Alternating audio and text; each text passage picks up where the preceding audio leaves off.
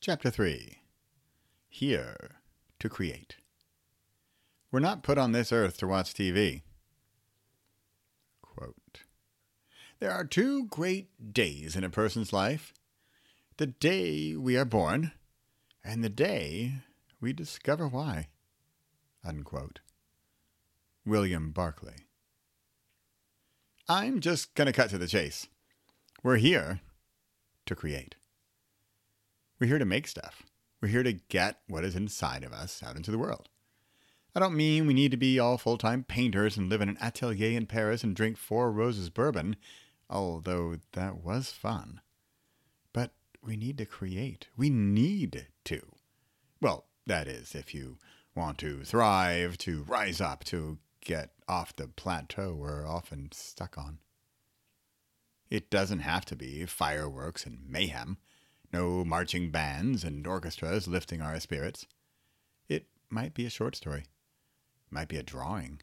It might be, in the secrecy of your car after work on the side of the road, a minute of a dialogue of a character you have in your head. That one who wants to be set free.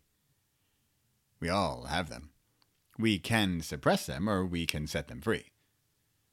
We set them free. We set ourselves free.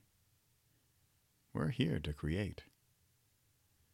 I wanted to put this chapter here, complete with this photo, to show a real example of when we're working on something, the rest of the world works together with us.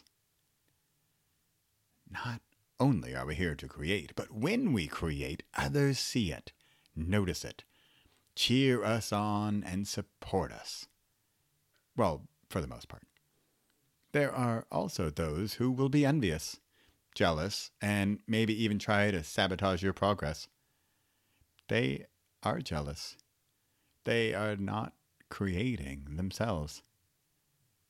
But when you're creating, the world comes to your aid. It shows up unexpectedly and makes it known that you're on the right track. Just like when I saw this poster. It works just like that when you create. Possible. See it.